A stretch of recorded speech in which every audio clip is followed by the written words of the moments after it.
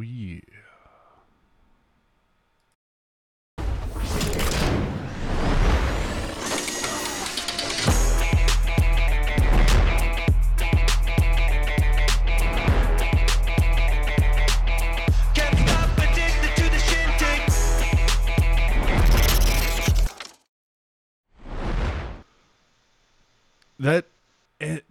That intro, dude, it's never going to get old. Yeah, it's not bad. It's not bad. Hey, everybody, welcome to show 133 here on the Pucknologists. How you guys doing? Hope you guys are having a fantastic end to your weekend. And how can you not? Every game's going to overtime. There has been so much free hockey over the last 24 hours. How can you not enjoy it? I am AJ_Strong on the social media, and joining me, of course, the one and only Hockey_Jerk.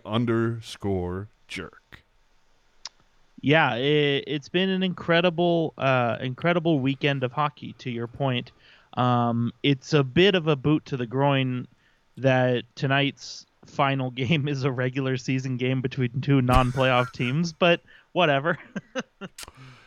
Dear Lord, like really, the schedule makers had an issue. Anyway, do us a favor, follow us on the social. Hit the subscribe button here on YouTube, but check us out on Twitter, Instagram, Facebook, Reddit. You can find them all at Tealtown USA. Don't forget, if you ever miss a show, want to catch it again, it will be on your favorite podcast platform, on YouTube, and always at Tealtown USA. So this time around, we're going to talk about, some player exit interviews, Doug Wilson's state of the franchise, if you will, and some playoff matchups. As you know, playoffs have already begun, but let's get into the Sharks game this week. But first, as we tend to do, we have to get Hockey Jerk his updated wardrobe. And, okay, dude, no free ads. What? Oh, my God. No free ads, dude. Hey, it's a good chip. What can I say? Hey, now. Bet you didn't see that coming. All right, so week for the Sharks to finish on a high note, right? Let's not get swept on the entire season by Vegas. We have an opportunity to deny Vegas the division and the President's Trophy. And in typical Sharks fashion, San Jose would stink up the joint in what is possibly or probably Patrick Marleau's final game in Teal. They get shut out 6-0. I don't know, dude. Did you see his exit interview? He said he wants to have a better year next year. Yeah, it doesn't mean it's going to be in San Jose. Or the NHL. Yeah, no kidding. There's a lot of people playing in Europe. So, look, 6-0, just decimation. You can't hang this one on Melnichuk, of course, when half the team looked like they were trying to figure out who could book the earliest tee times the next day. We all know Vlasic said in his exit interview, which we will get to, dude straight up said, yeah, after the game I got the red eye going home. I mean, he was checked out. In his defense, this game was not originally supposed to be played this day, so who knows if his flight was already scheduled and then he had to tweak it. True that. Hey, super chat already. Thank you so much. This is awesome. David in the super chat saying, thanks for making this season as much fun as it could be. I really enjoyed the show. Dude, that is awesome. Totally appreciate. Thank you for recognizing the effort. And you know what? $5 donation. This is the season finale for season 5. Oh, so just saying. Oh, that goes together well. If you'd like to join David, if you'd like to support the show, you can use the super chat option. We prefer Venmo. You can find us at Tealtown USA on there. We prefer it just because we get all of your donation versus giving Google their cut. I'm still convinced that the percentage they take from super chat donations is going to be used to fund the Googleplex in downtown San Jose. Oh, you right. I'm convinced that they're going to, lower us down one more time. So back to the game versus Vegas. Shots on goal after the first period were 20-6. This was the Sharks' 6th loss in their final 7. Yeah, guys are checked out, man. They were like, yeah, it was a fun ride. 56 game, as Rocket says, 56 game preseason in the books. Wait till next year. Wait till October. Jesus Christ. So that's the way it ends. And yes, for Sharks Lass asking, am I in win it for Jumbo mode? You betcha. Until Jumbo's no longer in it, then this will magically turn into a Colorado Avalanche jersey. Just letting you know. There you go. So following that, we had some player exit interviews, which were somewhat telling. We talked about Vlasic earlier, who said he hasn't been asked as of yet by Doug Wilson to waive his no move. In a somewhat defiant tone, he said, I'm here to the end. I would have signed somewhere else if I wanted to play somewhere else. He also said Doug doesn't want to rebuild. He wants to be a part of the playoffs. He wants to win every year. Good luck with that when you look at the contracts he's doled out. But we'll see. My favorite one, of course, being Martin Jones in his exit interview saying, I have to be more consistent. Sir, have you looked at your save percentage over the last 3 seasons? You are the picture of consistency. Consistently bad. And, of course, the thing I want to point out here, Jerk, is you can look at 896, 896, 896. The thing that gets me is shots against 1699, goals against 294. Then a year later, the shots against go down to 1139, and yet the goals against goes up to 3. Then this past season, shots against goes down to 980, and yet the goals against goes up to 328. This is a problem, sir. Yeah, well, when he's saving the same percentage of shots as you pointed out, but he's facing less shots. He's also allowing more goals. So, I mean, I don't know what more can be done to defend or justify or explain his performance. I mean, the bottom line is it's just not National Hockey League caliber. I wouldn't even say it's backup caliber. You're right. Another thing that was said during the exit interviews by Logan Couture, when asked if the culture in the room has changed, he said, no, not enough. That's a little frightening to me.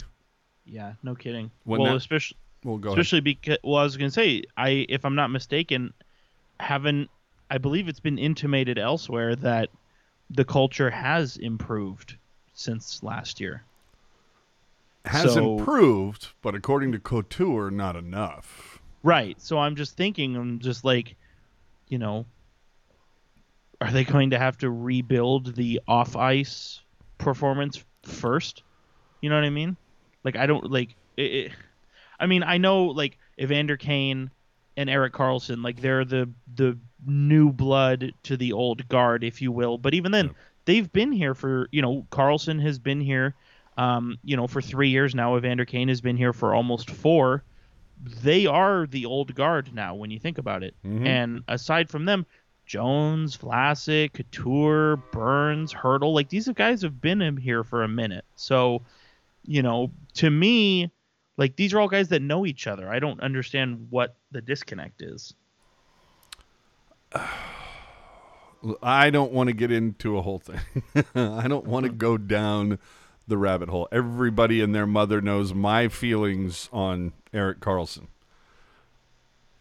Yeah, okay. I don't know that has a whole lot to do with the team culture. Maybe it does. We don't know. The interesting thing about Karlsson, in his roundabout way, he goes, there's been bumps in the road that not many people know about. Or there's things going on behind that not many people know. Well, what the hell does that mean? I don't know. I think what he's saying is that, people are so quick to jump to conclusions when they don't have all the information, which is actually true, because how many times have we said, assume all you want, but until you know the truth, you know nothing. Yes. So I know that we said that there was zero to talk about for this game against the Golden Knights on Wednesday, but I do have 2 things I want to say. Number one, you said you can't really pin the game on Melnichuk, and I agree. 864 save percentage, not very good, but he also made 38 saves. That's pretty good body of work, I would say. Number 2, every player in the lineup that night, all 6 defensemen, all 12 forwards, were at least -1. Nobody was even. Nobody survived. Nobody And escaped unscathed. Yeah, and that's all there is to say about that game. Well, let's play our favorite game, of course, the Hockey Jerk. Will they be better? You remember at the start of the season, Hockey Jerk said, look, I'm not saying they're going to make the playoffs. I'm just saying they will be better than they were last season. And survey says, after 56 games, the Sharks went 21, 28, and 7 for 49 points. The previous year, after 56, they were 24, 28, and 4 for 52 points. I mean, we're talking 3 points here. Pretty damn close, though. Not only that, but if you the point accumulation pace that they were on this year, if you apply that to the amount of games they played last year, which was 70, they would have hit 61 points, which is only 2 points behind the pace they were on last year. So, again, to your point, I was wrong, but I was not totally far off. Well, I was going to say, I mean, dude, we're again, I go back to the idea that, look, everybody again talks about it was that stretch during the SoCal games that they had it. And no way. I'm sorry to interrupt you. 4-4 game. yeah, no, I don't think I'm not paying attention out of the corner of my eye. Giving it the horse eye, if you will. Yeah, the horse eye, dude. 7 minutes left in the third. Tampa and Florida have tied it up if you're watching live. But we knew this because every game in the first round, of course, is going to overtime. And we'll get to that shortly. But, yeah, the Sharks, it's, I mean, again, there was so much talk about culture change and Bugner was going to come in and he was going to have his full staff, not the ones that he inherited and all that, you know, with Ricci and Nabby, although he did end up keeping Nabby. But, and then Ricci was here for how long? Because who was it? Madden couldn't get a passport or whatever? Yeah. So, I don't know. I felt like listening to what Doug Wilson said, listening to some of these exit interviews, I'm going, guys, like, I'm not trying to bust your balls, but I'm hearing a lot of stuff that I heard a year ago. Yeah, I mean, it certainly, you know, this year was supposed to be like a year of progress, you know, and to the naked eye, it doesn't seem like there was much progress that came with it. But, you know, I think there are certain facets of this team, and, you know, we talked about goaltending, still bad, defense, still bad. Some of the forwards, they're not where we want them to be, but I would say compared to last year, I think the forward depth, generally speaking, I think improved. You know, you would Hurdle, despite, you know, getting COVID, obviously, Hurdle had a bounce back year. Evander Kane had a very good year. I thought Kevin Labanc had a very good year as well. Yeah. And then, you know, you look at guys like Balcers and Barabanov, who came in, and made impacts right away. So, you know, I'm not gonna sit here and tell you that everything is better, no need to worry, but I think. But what does it tell you though about this lineup that they had to get, you know, that they had to pull in Balcers from the waiver wire and make the trade for Barabanov? Well, it tells me that they, you know, somebody has made a mistake somewhere. Well, I was gonna say at those moments in time, you know, they clearly didn't feel that they were equipped to field a group of 12 forwards that could play NHL minutes, you know, and that's why you bring in, you know, like I said, Balcers, Barabanov, even trading for Ryan Donato, you know. Mm-hmm. So and then conversely to what you're saying, then you also had guys like Sorensen who couldn't crack the lineup half the year. Timo Meier, who definitely, I mean, he'll tell you had a crappy year. Yeah, and at least he knows it, right? You know, like if he had come out and been like, yeah, you know, I thought I played hard this year, and you know, it just didn't go our way. Like I would not have been buying it. But the fact that he kind of, you know, he took his share of the kicks to the shin, if you will, and you know, at least he knows. But you mentioned Sorensen, and we were kind of joking around that like after the trade deadline, we just stopped hearing about Sorensen altogether. Like, I don't even think he was skating with the scratches at practice. And so then to see, and say what you want about the World Hockey Championship, but to see that he got the call from Sweden to go to the World Championships, I was very surprised by that. Obviously, you and I both. I mean, the World Championships, it's Europe guys in European leagues who stand out and guys who don't make the NHL playoffs. Like, that's not a big secret, but man, I thought for sure there'd be some better guys to go. I'm telling you. I mean, you get to represent your country after being a healthy scratch for half the year and only scoring 1 goal. I mean, that's talk about doing the least amount of work. Yeah. Well, and can we rewind the clock, a season or so ago where it was like, oh, Sorensen had 17. I bet you he can hit 20. Yeah. He only got 1. So let's get into some quick questions here. Will owner Hasso Plattner fire Doug Wilson? No. Doug Wilson's got him in the back pocket. He's a believer. Does this mean Wilson is going to fire head coach Bob Boughner? Of course not. You're not going to fire him because look, he's got 2 more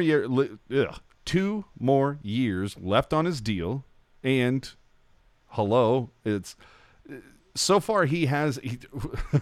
Can we talk about the preseason? There wasn't one. And then, and then the first 12 games are on the road. I mean, these are not optimal conditions. So I think Boughner is going to get the benefit of the doubt. And now, is that to say that when the schedule comes out, it's 82 games. We've got fans in the stands. For the most part, we are back to normal in society, at least in a hockey society. Mm-hmm. Now, if you tell me then the Sharks, I don't know, they play 40 games and only win 15, then hey, maybe Boughner gets a boot. I don't know. But as John King likes to say, we're not there yet. It's just really hard for me to give Boughner any criticisms. I mean, the fans and Doug Wilson and everybody, they expect Bob Boughner to be the coach for a playoff team. Like, that's not some big secret. Mm-hmm. But it's kind of hard to be a playoff team when you are not given a playoff lineup by your general manager. Exactly. And let's not forget, like, I've probably defended Doug Wilson the most in the last year out of everybody who contributes to Teal Town USA. But, even I can sit here and tell you, like, if Doug Wilson fired Bob Boughner, it's not because of poor performance. It's because he needs a scapegoat. Absolutely. You look at when was DeBoer fired? Like 30-ish games in, I want to say? I think at the very maybe 28? Middle of December, I believe. Yeah, so you're talking October, November, middle of December. So at that point, maybe you're talking, 28 games, 30 games played, maybe around that point. Sure. Either way, the fact remains, if you go and you look at DeBoer's winning percentage over those first 2.5 months, and then you look at Boughner's winning percentage from then until COVID, they're almost identical. So It's like, you can't, was it DeBoer, was it DeBoer was that bad? Was Boughner not very good? Or was it just like, it's that whole idea of like, look, if you want me to cook an amazing gourmet meal, you can't give me, rotten ingredients. Well, and it's like I always say, I don't care how good your chef is. Well, and that's the thing. It's like I always say, people can bitch and complain about the coach all they want, but at the end of the day, the coach is not the one who's putting on skates and going out there. Yeah, execution, motherfucker. That's what I'm saying is like, and I don't look at this roster and say, oh, I mean, there are some points of this roster where it's like, yeah, you need to do more, but it's like, I don't really know how you can give anybody who moonlighted on the fourth line this year. I don't know how you can give them any grief because I feel like the fourth line as a whole was punching up all year. Absolutely. And so, like, yeah, you didn't do what we wanted you to do, but you did pretty well considering where you should be. So, Yeah. And again, we mentioned this a show or two ago where it just felt like, look, that fourth line was starting to become a bit of a reward for Cuda players that were performing well. Right. You know? And Puck Guy letting us know that PDB was actually fired on December 11th. So there you go. Which I believe is adjacent to middle of December, I would say. it is adjacent. So team's top priorities, obviously finding a goaltender. I've been told, they say, you know what, you know, they say that, all knowing. Yes, there could be a decent amount of goaltenders available in the offseason.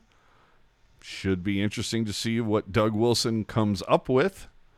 But there has to be a change at this money. I mean, smart money is on a Jones buyout. Yes. God willing. I mean, you can't do this 4 seasons in a row, right?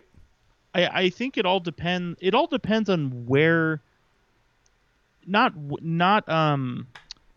like it all depends on where Doug Wilson and the team, like where their thoughts are for next season. Like if next season is another growth year, keep him. You know what I mean? Oh, okay. Yeah, but okay. So, but if he does that though, how is it not a rebuild? You know what I mean? How do you not call it a rebuild at that point?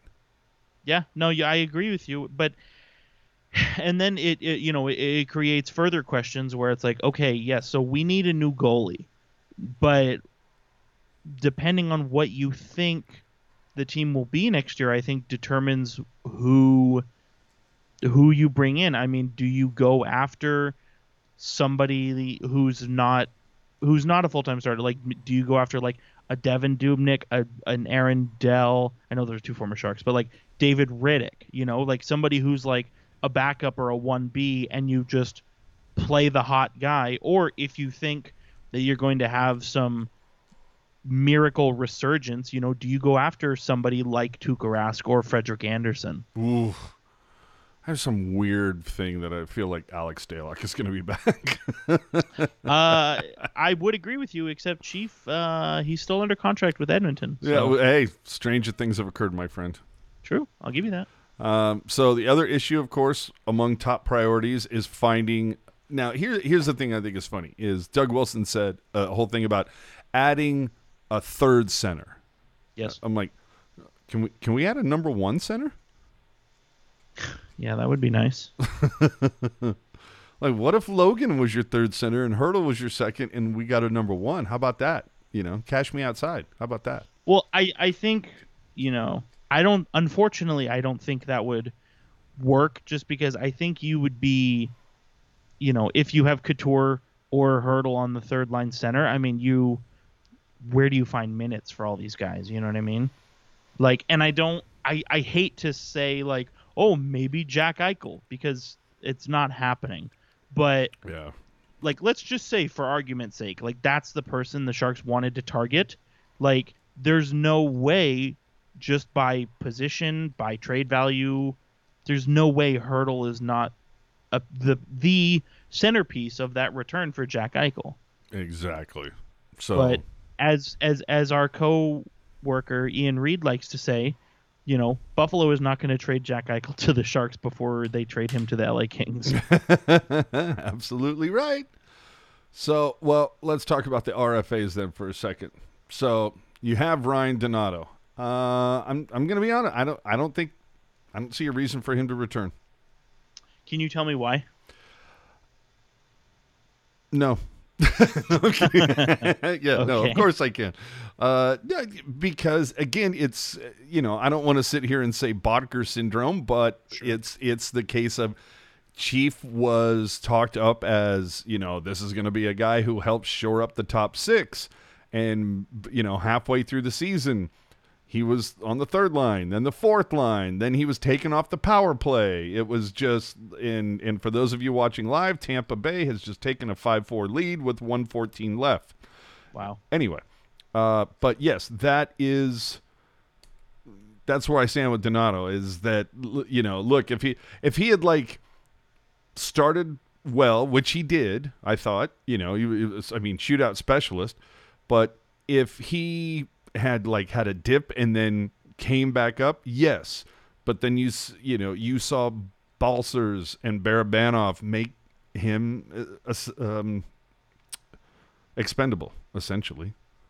So that's my take on that. Is I feel like, to coin a phrase from Ian Reed, he's just another guy from the Guy Factory.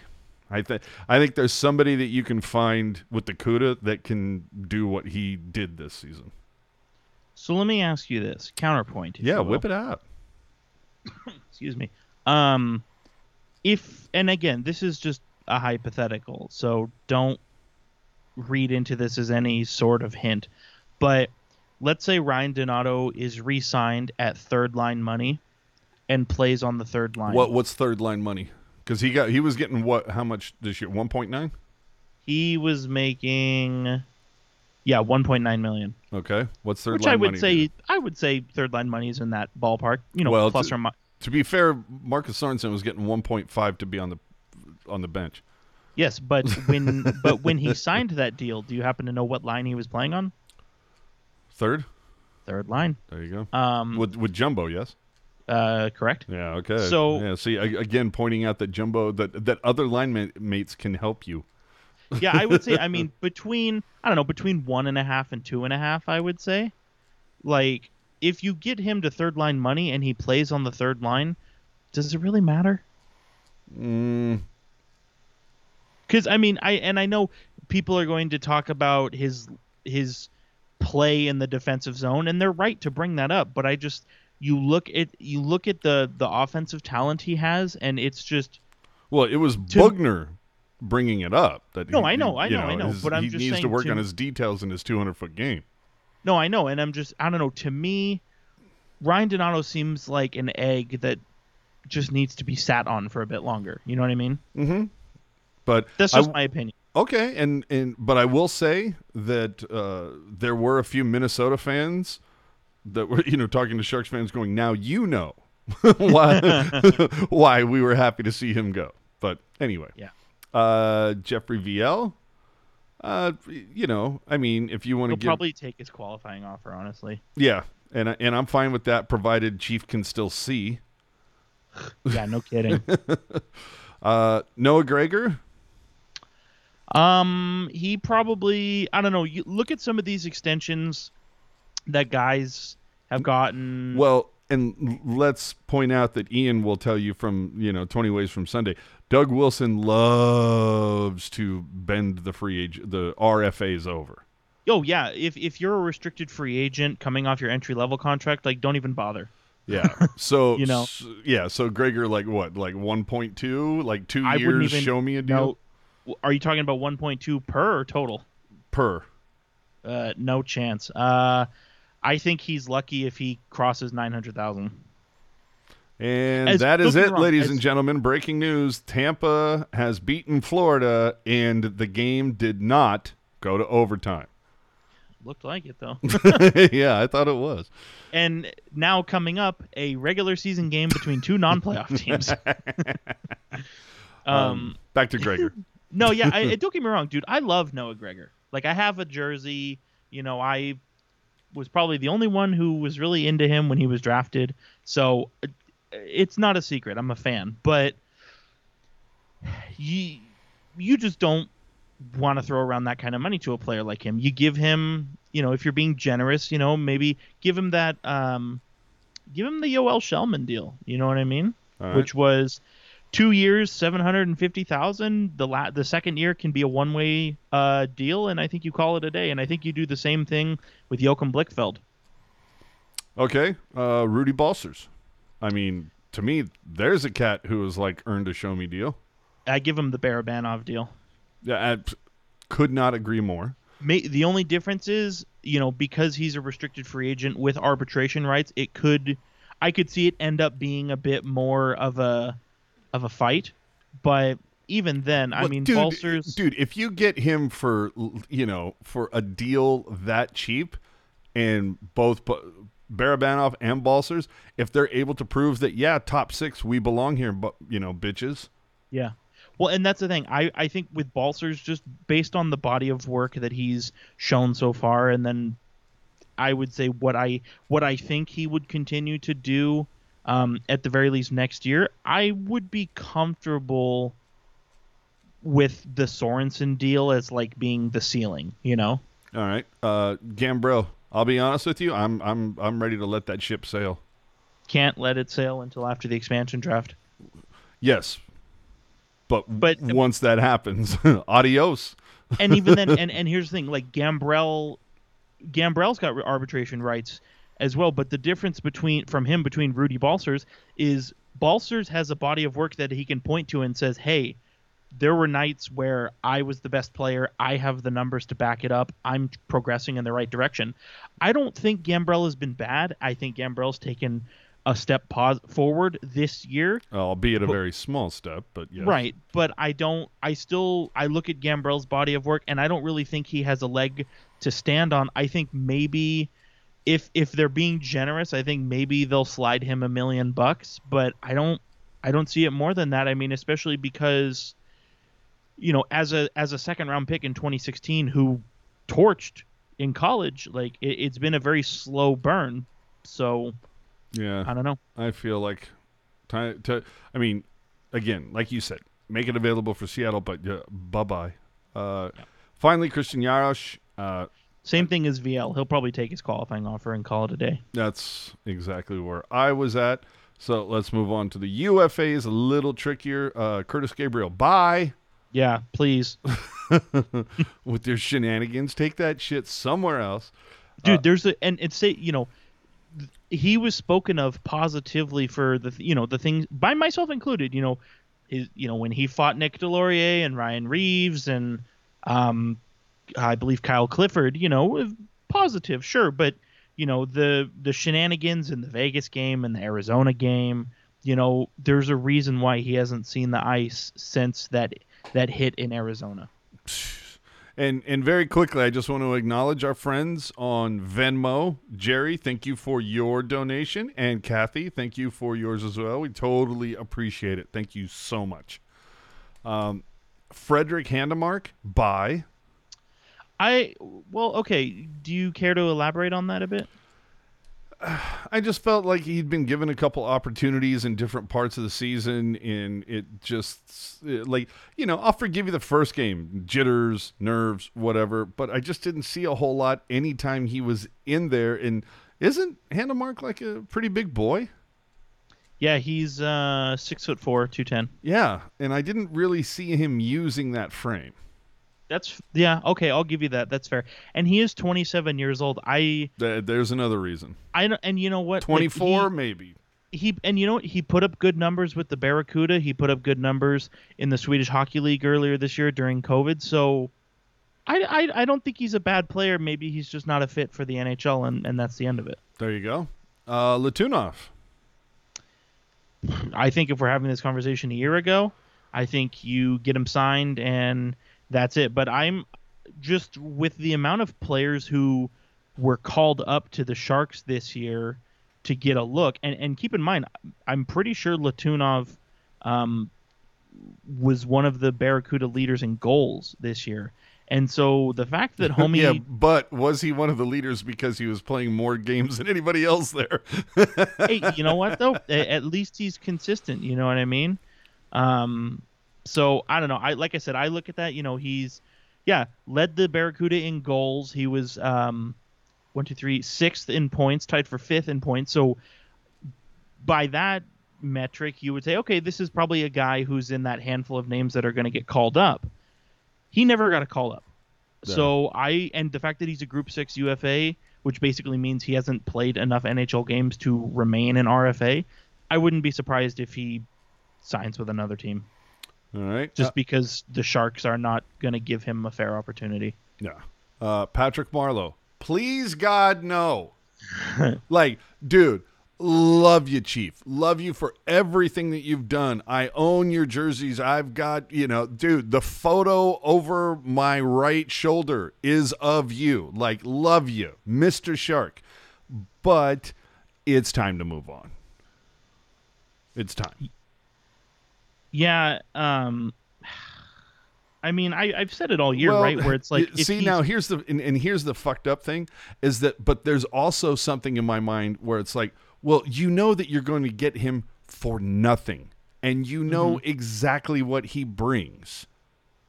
So, Right, and and that like if he can be a mentor but in those ways, then I'm kind of like, well, if it's only going to cost you $750,000 and he knows that he could sit half the season, like you're going to be kind of like player / coach, then I'm kind of like, look, if he knows he's going to be sitting from time to time, and he's fine with that, then I kind of, sway back to where, okay, maybe, you throw him the league minimum because, dude, who else is going to pay him more?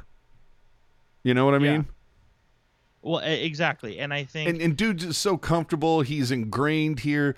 Like, even if Doug comes up to him and says, okay, Chief, year to year and year to year. Okay, one more $750K or whatever the hell the league minimum is. There you go. And dude, I could, for shits and giggles, some other team says, hey, Patrick, we need some help with some of our younger guys as well. We'll give you $1 million. And I think Patrick's going to go, no, I've made all my money. My family's here. Go fuck yourself. Yeah, I would agree with that too. I mean, if we just slide on over to Cap Friendly, Patrick Marleau at this stage in his career has grossed, not net, grossed. Has grossed $96 million in his career. Yeah, I think he's and fine.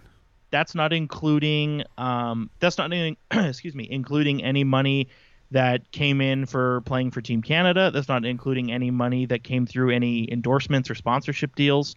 So to your point, I think he's doing okay. Yeah. I look at it and dude, we've been over this.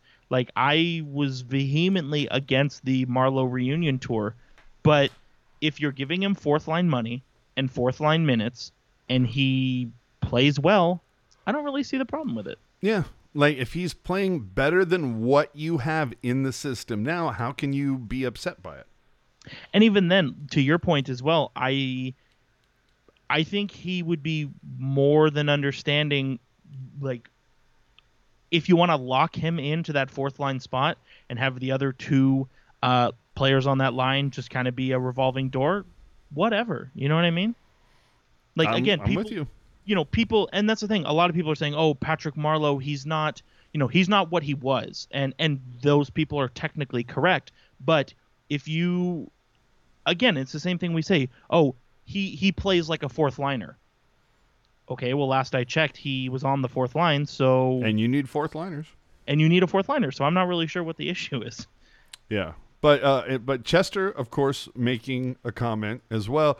If Marleau wants to win a cup, why would he sign with the Sharks? Because 31 other teams won't sign him?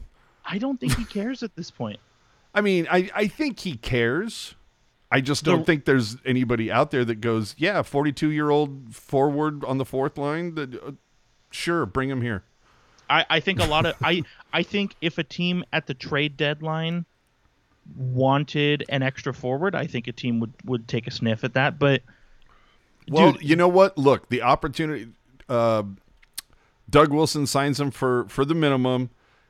Everything that we just went over, and who knows? Trade deadline comes up, and maybe he works out a deal with whoever. Say Colorado is in the, at that point is at the forefront of the everybody's pick to win the cup. You make some deal for future considerations here. Here's Patrick Marleau. We'll cover the rest of the fucking tab this season. You get him for nothing. Mm-hmm. We're just trying to get Chief a cup. You already did this with Ray Bourque. Do it again. Well, and that's the thing. Like, I don't think a team is going to be signing him day one of unrestricted free agency. But again, if you get to the trade deadline and a team thinks that they can use him, I don't see why not. I mean, how much, you put 12 forwards and 6 defensemen out on the ice game to game, but how many times do you hear people say, oh, well, the cup teams, they use 15 forwards and 9 defensemen? You know what I mean? Mm-hmm. Well, how many times do you hear that? Yeah.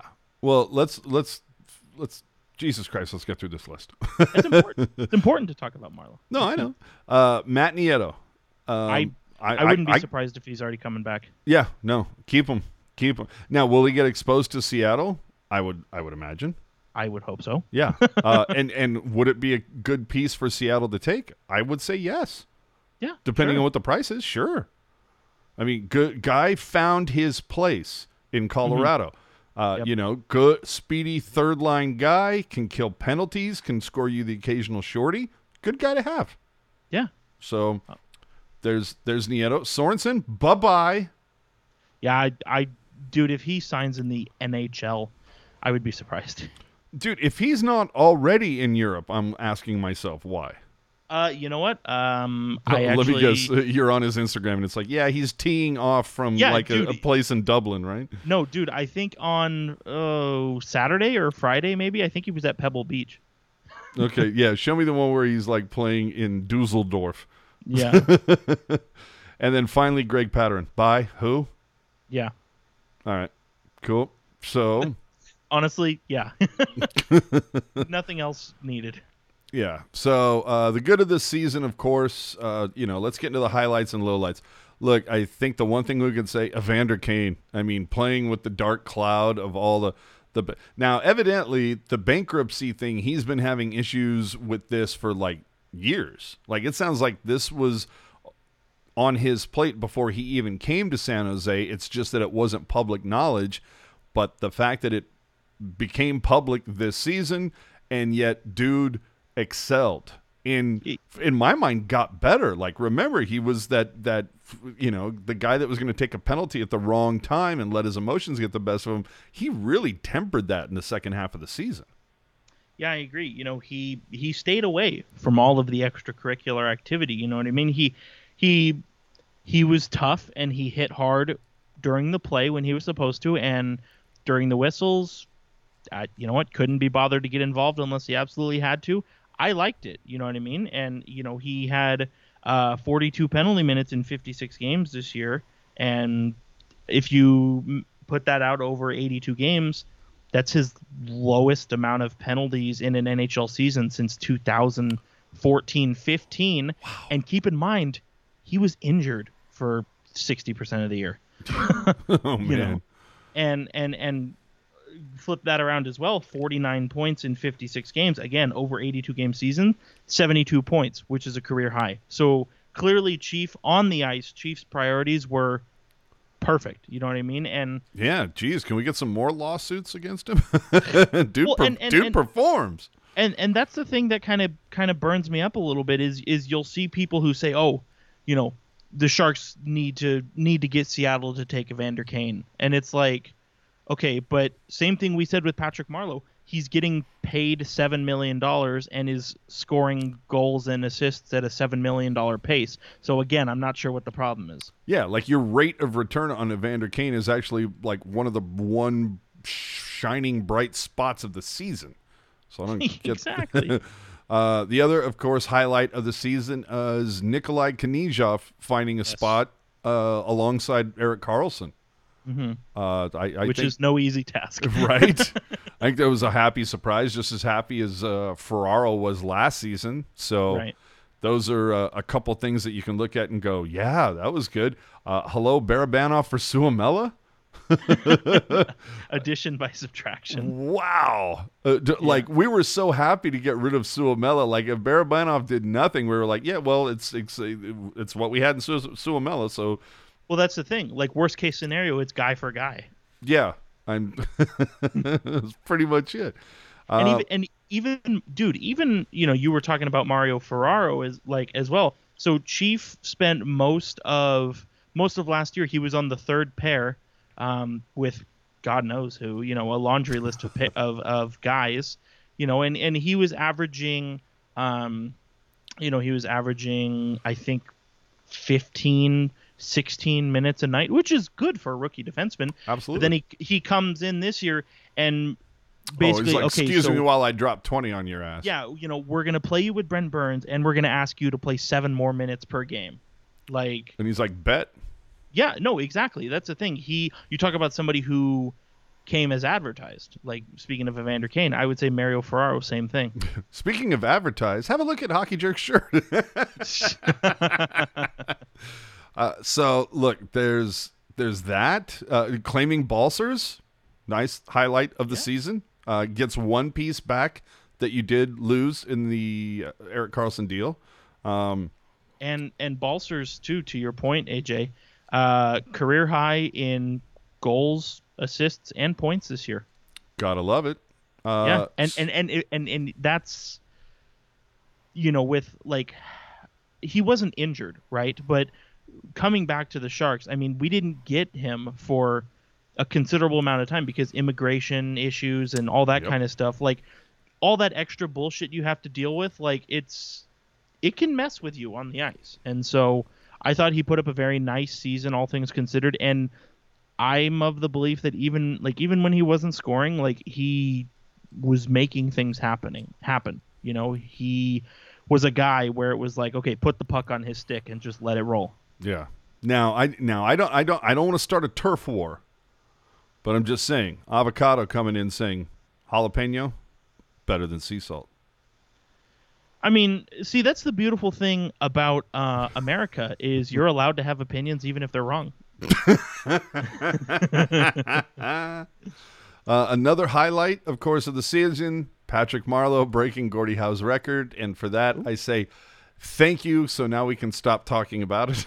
Because I was, as much as I love Patty, I was starting to get a little Marleau fatigue. Like, sure. Yeah, I was getting tired of hearing about it. And it's like, buy this pin, buy this puck, buy this pennant, this shirt, this one. And it's like, but the thing is, I can sit here and bitch about it. I told you all this was going to happen. Like, this was the reason why you would keep Marleau here. As it's like, cha-ching, you're going to make a good amount of coin on that merch. Like, literally, Marleau's contract would pay for itself. Yeah, no kidding. I think if we're talking about positives, Hertl's bounce back, I think, was huge. Yes. Like, even after that Rona. Well, that's the thing is you could be totally free and clear of COVID and come back no problem. There are still some respiratory issues that are going to linger. So the fact that he was almost point per game while recovering from COVID, it's pretty damn impressive. It makes you wonder what he would have done if he was 100% healthy. Yeah, but he did really have a kind of come back there after the Rona. So, I mean, dude, we talked about it last week, that Hertl line for like 5 or 6 games straight, dude, they carried the team. Nobody else was coming up with anything. So, yeah, absolutely. And I think dark horse maybe a little bit. I think Kevin Labanc had a bounce back year. Analytically, absolutely. What was your module say on him? Break out your module, baby. We need to see those high quality, the high value goals. I'm interested to know how Tomas Hertl did this season when it came to goal value. So let's talk Kevin Labanc. I have 3 things I want to say about him. So yeah, whip it out. So number 1, he I need to get the sounder in here. Number 1. so last season, 33 points in 70 games. Oof. Down year. This year, 28 points. So he was 5 points short, but he played 15 less games. So that's an improvement on the pace. Went from -33 to -9. Major improvement. Like, huge. Incredible. And he scored 12 goals this year. 8 of them were high-value goals. Mm-hmm. So he's probably, at least this year, he didn't score as much as I think everybody wanted him to, but the proof is in the pudding. When he did score, it mattered the most. Hey, now. What about who's the other player we're talking about on the module? Tomas Hertl. Yeah, how was Hertl this year? So he had 19 goals this year, 8 of them high value, 8 of them mid value, 3 low value. See, that's the kind of player I'm looking for. Yeah. We'll take a couple questions real quick because we are starting to run long here. Again, Avocado Flight. I apologize. I'm late. Might have missed it. Any talk on Bugner? Think he'll be back? Yes. Yep. That's what we said. Yes, we talked about it, and yes, we think he'll be back. Yes. So a couple more highlights, and let's just bang through these. Really quick, I want to bang through one thing. Yeah, here. bang just it out. Like, and I want to preface by saying I'm being very tongue in cheek right now. This is totally not a legitimate take here. Oh, you cheeky bastard. Barabanov had 3 goals with the Sharks. All 3 of them were high value goals. I'm shocked. So I'm just saying. Highlights of the season. Them jerseys. Can we talk about how the Heritage needs to be like the home jersey from here on out? Thank you. Well, to me, it seems like they already wore it more than they said they were going to. So Yeah, initially it was supposed to be like 8 games. It felt like they did it like 14. So, We'll see. My official stance on the matter is we'll see. We'll see. The retro, reverse, retro, whatever the hell they were called. Nice try. You know what? The name and number kits kind of suck, but the jersey as a whole, I actually dug it. I didn't mind it. Didn't hate it. I think I would have liked it if you flipped the gray and the black in that. I think, chef's kiss. Sure. But remains to be seen. And remember, Jerk has already predicted that we will see, version 2.0 retro reverse boogaloo. Yeah, reverse retro to recycled material boogaloo. There you go. Let's talk about another highlight of the season. Miniseries. For all the shit that happened with this compressed schedule and everything like that, I really enjoyed seeing the same team back to back. And Gary Bettman mentioned that is something that they could use going forward. I enjoyed it. I would love to see the Sharks go down to SoCal and just spend a week in SoCal. Play LA, on a Tuesday, Wednesday, take Thursday off, and then you play there Friday and Sunday, come back. I would have no issues with that. Yeah, I agree. And I think, there's a huge discrepancy when it comes across all the teams when it comes to miles traveled. And I think doing a more of a block schedule, if you will, I think would help that discrepancy. You're still going to see the discrepancy, but I don't think it will be as big of a deal. Yes, and let me say though that for me, now that I think about it, the LA thing, Anaheim, that's actually a poor example, simply because it's so close. But if you did that in Western Canada, where you can go up there and do 2 against Vancouver, and then maybe 2 or 2 against Edmonton, 2 against Calgary, and then come home, I think that would be kind of cool, and I think the Canadian teams would enjoy that, where they could slide down to Cali and be like, okay, yeah, we're going to, play here Thursday and Saturday in San Jose, then we're going to play Monday, Tuesday in LA, and then Thursday, Saturday in Anaheim, and be back home. Well, and thing is, too, in a normal year, you play the teams in your division.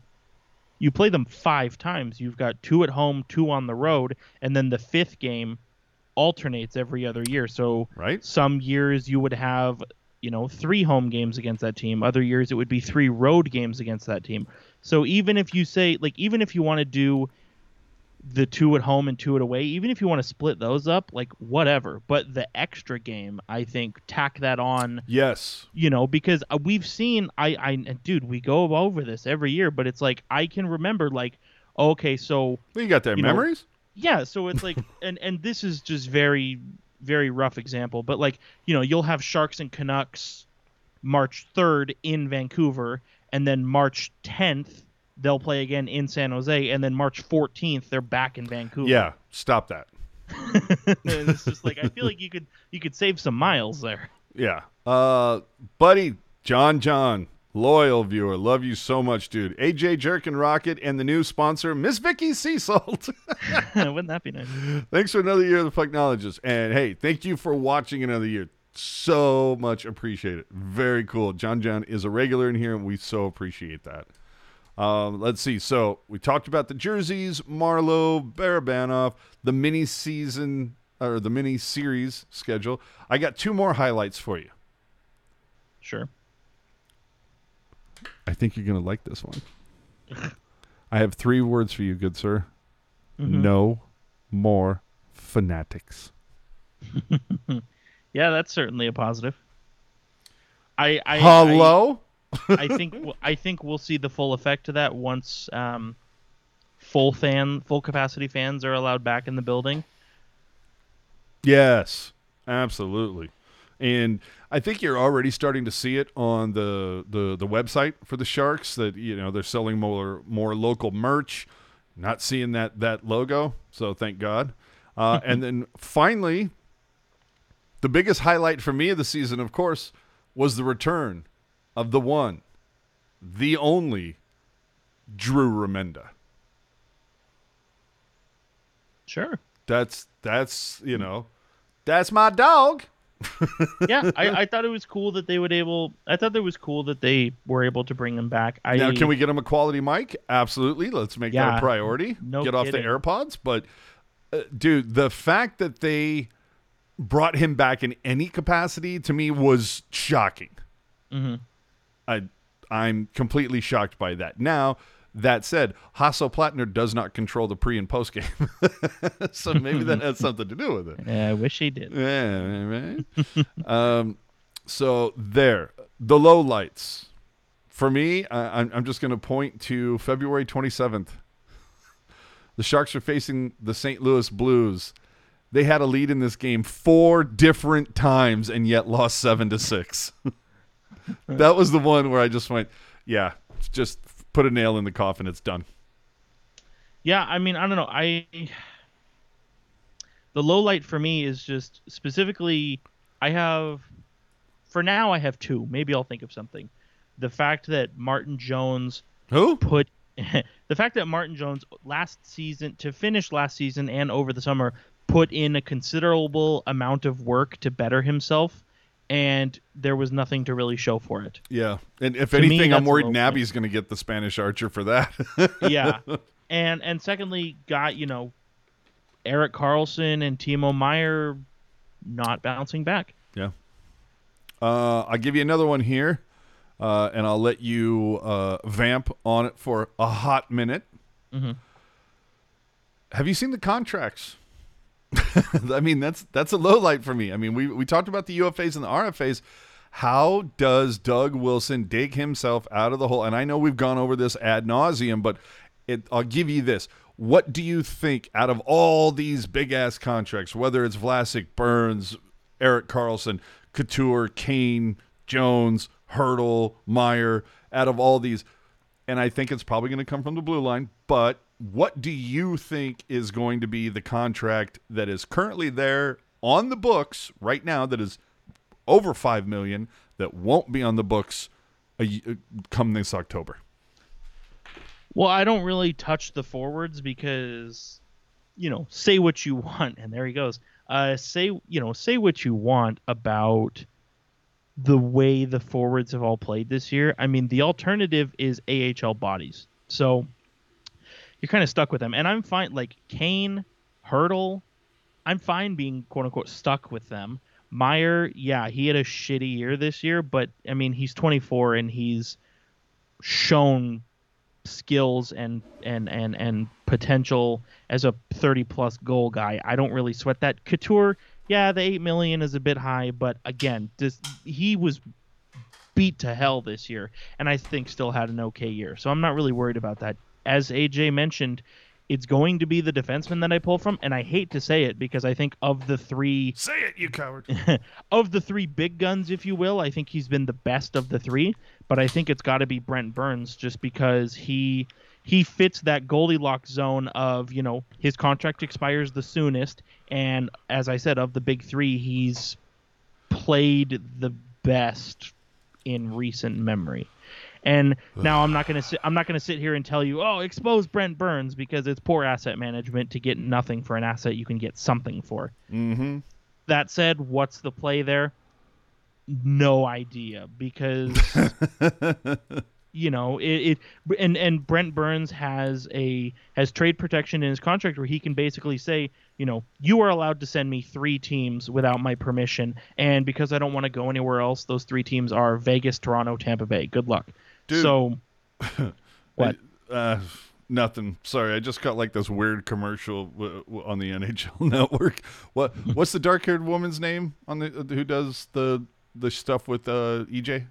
Jackie Redmond. Yeah, she was wearing a dress that looked like she was on her way to prom or something. It was a little off-putting. Yeah.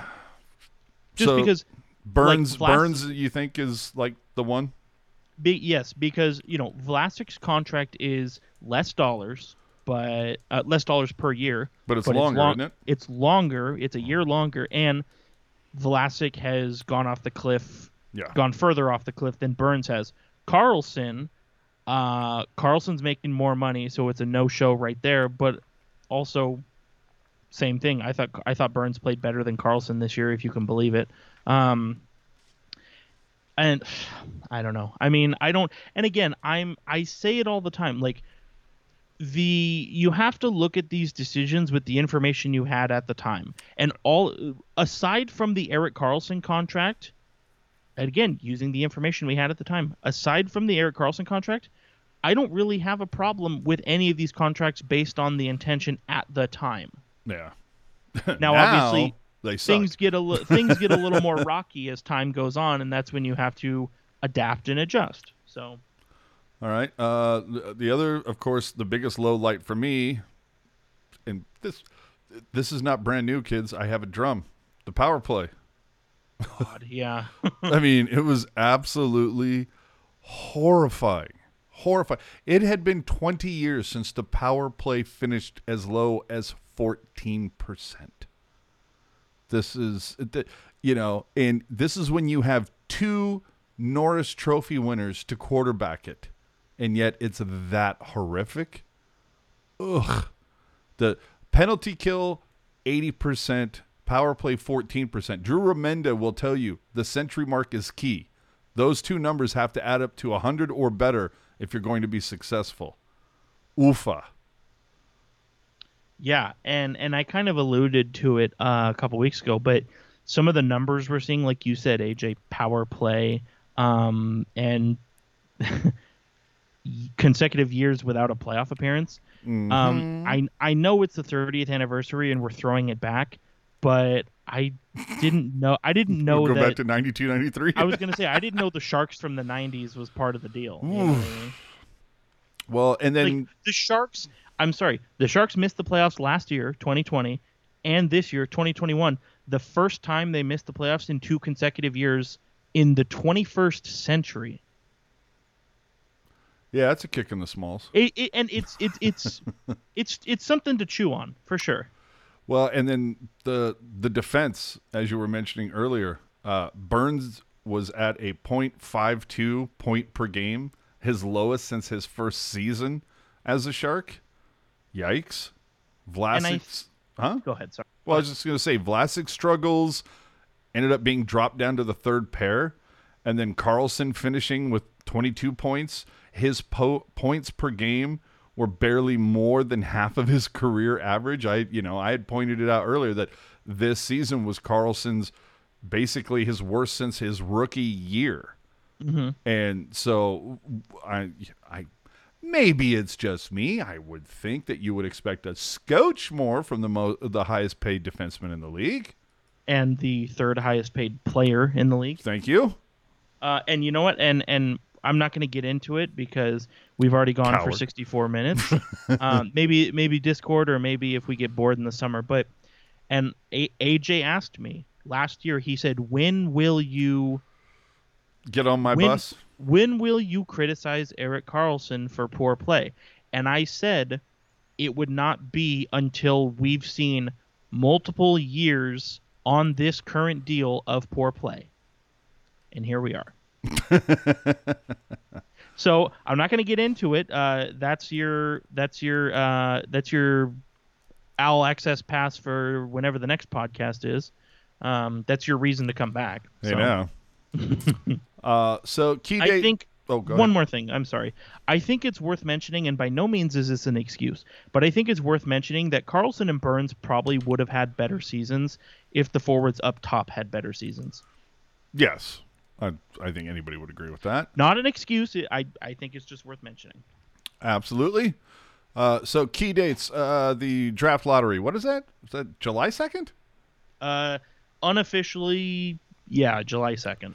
All right. So we got the draft lot. I'm sure we're going to be live during that. July 21st is your expansion draft. The 23rd and 24th of July is the NHL draft. And then the 28th, boom, of July, free agency frenzy. Love it. A little different And now that it's not July 1st, but go ahead. you missed one. 24 hours after the playoffs end, which could be July 15th, could be July 12th, could be July 11th. The buyout window opens. So Let's see how far or how quickly Martin Jones is on that. Mhm. So let's get into the playoffs, everybody. Look, the playoffs. I mean, now look, we do this every Sunday. The playoffs started a little bit earlier, but Jerk and I did put our picks together, and these are on the NHL bracket, which means, yes, we actually had to do these, before the playoffs actually started. I'm not taking any picks back because of yesterday or today's outcomes. And why would you? It's one game. Yeah. Oh, and Puck Guy correcting us. June 2nd is the lottery, not Thank you, Eric. Not July. So thank you, June. I mean, thank you, Eric. It's okay, dude. I almost said Aaron. So thank you, Eric. Yes. Anyway, so here's your matchups, and so we can just bounce through this real fucking fast. So Toronto versus Montreal. And if I look on here, I see that Hockey Jerk has Toronto in 6. I do. And look at that. AJ has the same. I have a feeling this is going to go very quickly. And then we move on to Pittsburgh versus the Isles. Now, that game or that series has already completed game 1. The Isles are up 1-0 in that. But let's look at the picks. And what do we got? I have to go over. Look at that. And Jerk has the Isles in 7. I have Pittsburgh in 7. So that is one that we actually differ on. But coin flip. Yeah, coin flip. But still, we're pretty close. And I'll be honest with you, I haven't looked at your picks, so I'm. This is an education for me right now because I don't know where you are versus me. But let's move on to the Central. Carolina versus the Preds. What we both know my thoughts on this one. I was going to say we both have what, Carolina and 3 on this. I think I said 5. Okay, you got Carolina and 5. I have Carolina and 5. Yeah, and you know what I said on Discord last night for those who were there. If you weren't there, you should be. If Nashville wins that series, I'm not doing another bracket challenge ever again. Yeah. Yes. So Avalanche and Blues. I think this could be a fun series, but I don't know that it's going to last as long as some people do. But let's see how long Jerk thinks it will. I look over there, and Colorado in 6. What do I have? Colorado in 6. All right, let's get over to the other side of the North. Edmonton versus the Jets. Oh, I have a feeling we might differ on this a scotch. I'm not sure. So where the hell is it? Oh, there we go. So, holy shit, you have Winnipeg in 7? Yep. Yikes, I have Edmonton in 6. And I want to say, just as a clarifier here, if Edmonton wins, I will not be disappointed or surprised. I just think that a lot of people are sleeping on Winnipeg, and I think Winnipeg has the tools to beat Edmonton. I got you. And I feel that a lot of people are sleeping on the Wild. So, fine. Capitals and Bruins. And Jerk has Boston in 6. You bastard. I have Washington in 7. So, if Boston doesn't take it in 6, Washington will in 7. Florida and Tampa, which if you were with us at the beginning of the show, you know that Tampa took game 1 in that barely. What a barn burner that was. I still think Florida should have had that. But anyway, let's see here. Jerkman has Tampa in 7. I have Florida in 6. So I'm not feeling too good about that pick right now. I'm a little yikes. And then finally, the one that we all really give a shit about, Vegas and Minnesota. The Jerkman has Vegas in 6. I have Minnesota in 7. So I like this. We have a couple. The thing that I'm digging about this is that we've got some here that If they don't go 6, they'll go 7, and we've got the other team. I think this could be fun. But overall, I feel like we're very like-minded. Like, I really didn't come off that there was anything that was like, oh, my God, how do you not have them sweeping? Well, except for the Predators, but anything.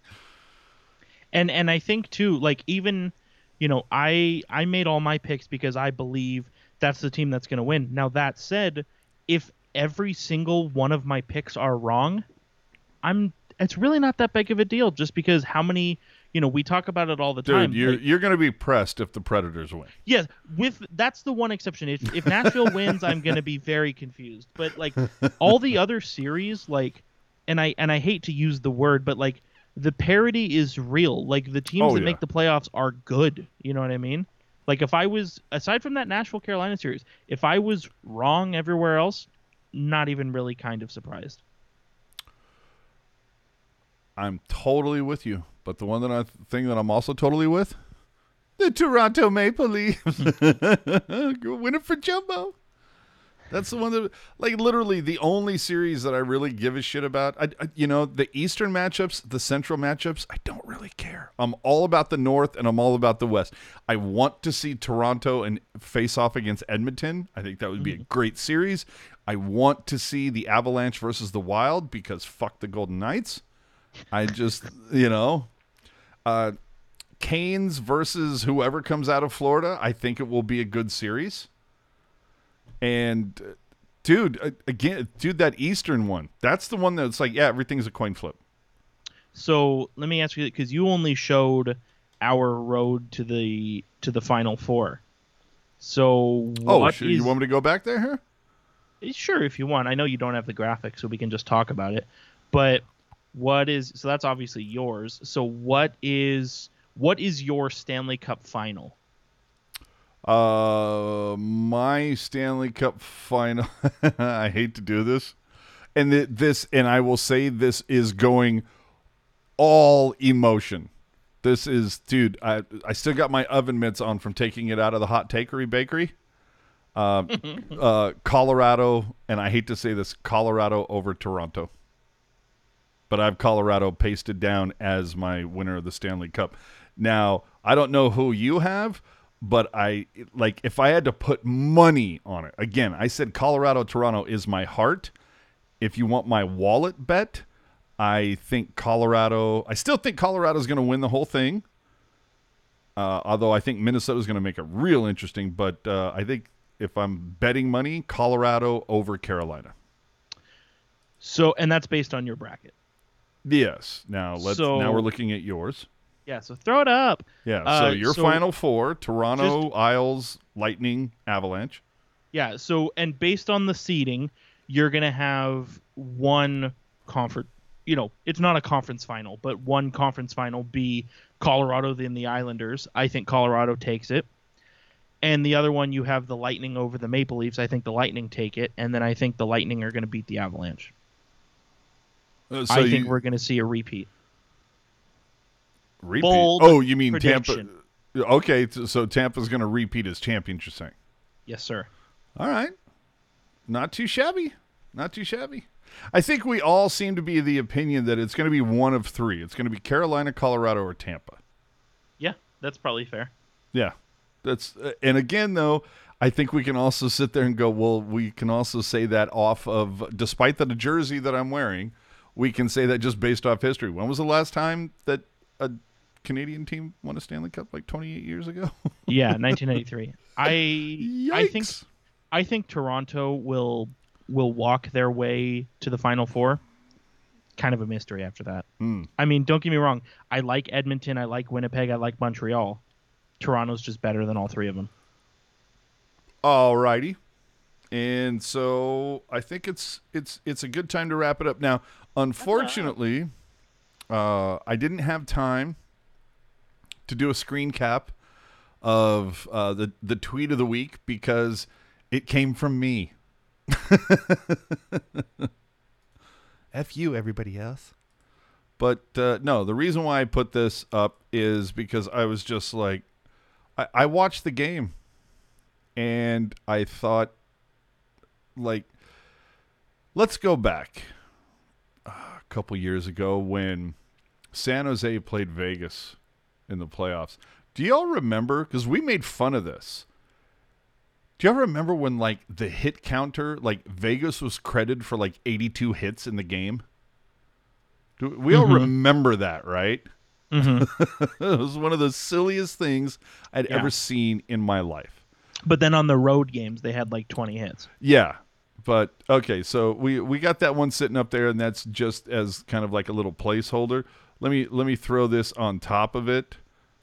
Just for the giggles. Let's see if I can try to clean this up a little bit because there's some old stuff in here, obviously. So it's not going to look great. What are you going to do? All right, I'm puck guying all over the place. No, I'm kidding, Eric. Calm down. Talk you off the ledge. But look at this. Tell me you're a homer without telling me you're a homer. Yeah, Dude, I mean, how is it that Talbot 42 saves for a shutout and he's the third star? Yeah. Fuck you. I don't have a problem with Fleury being a star, but neither do I. But over Talbot, no chance. Dude, there's no reason Talbot should not have been the number one star. Yeah. Like, if you want to make Fleury the second star and make Erickson the third, fine. But dude, 42 saves in another, in the opposing barn. Gets the shutout. Talbot, you talk to Ian Reed, not the biggest believer in Cam Talbot. So if you pull this out, and third star, dude, you are the biggest homers. Oh my God. I'm sorry. I had to get that out because I just thought that was the dumbest thing.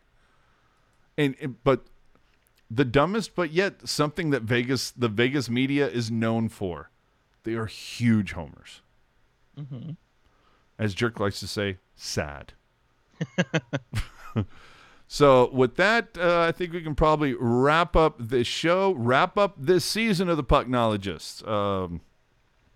As far as I know, we are on hiatus after this until the Sharks start playing again.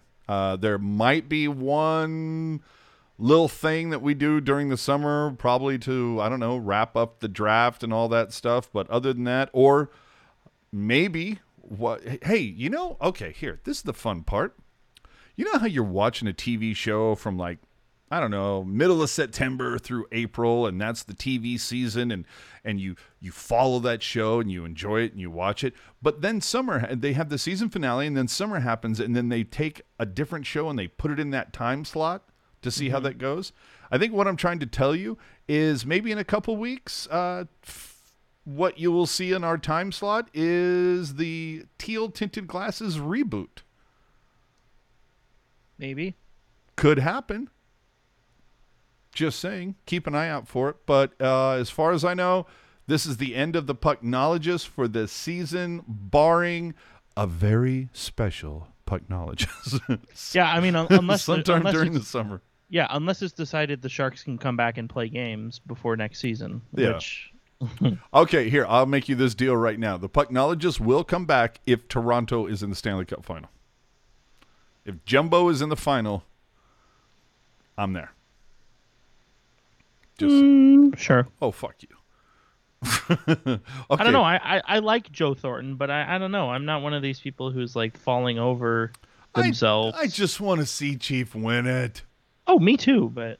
Okay, then. Stop it. You can follow him at hockey_jerk. You can follow me at AJ_strong. Any topics that you'd like us to get into, well, you've got all summer to hit us up. So with that, famous last words. Oh, shit. I'm sorry. Oh, man. I am such a bad hose. Ooh, Barracuda.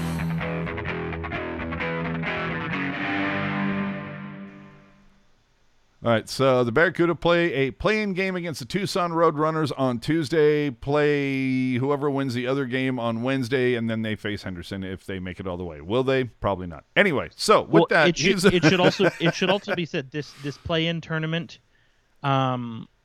this play-in tournament that is being done for the AHL specific division, a 133 out of 141 polled players don't want to play in it. Like 90% of the team don't want to do it, and yet here we are. Mm-hmm. Ugh. All right, Jerkman. Famous last words, buddy. Famous last words. Yeah, whip 'em out. The season is over. Thank God. Regular. We're Sharks fans. We're a Sharks podcast. Our season is over. Oh, okay. I feel you. You know what? It was another bad one. But maybe the real treasure was the friends we made along the way. I will remember. I don't know. I mean, yeah, it was a shitty season, but I feel like we had some good moments. Yes, I remember both of them vividly. I'm excited to hopefully start season 6 of the Pucknologist talking about the Sharks' new goaltender. Oh, so we'll put a pin in that. Yes, shall we? I am AJ_Strong on the social media. Did you know that Joe Pavelski I'm not letting it go, man. 51 points plus 22. Third best statistical season of his career. Fucking washed up has been. Am I right, Jerk? Yeah, clearly he should have quit while he was ahead. Did you know that over half of his goals came on the power play? Hey, specialist. Hey, I'm a Sharks fan. What's a power play? You know what though? To be the devil's advocate, I will say, with the information at the time, it was right to let him go. But with the information of today, May 16th, 2021, yeah, my balls hurt. maybe they should have kept him. Maybe. So do us a favor, everybody. Hit that subscribe button if you're watching on the UbiTube. Follow us on Twitter, Instagram, Facebook, and Reddit. Follow us or subscribe or whatever the option is on your favorite podcast platform. We would certainly appreciate it, because if you ever miss a show and want to catch it again, you can find it on that podcast platform at tealtownusa.com. And, of course, every show can be found on the UbiTube. I just like to call it the UbiTube. So should we stretch this shit out for another 7 minutes for a solid hour and a half? No, we should not. Oh, sounds good then.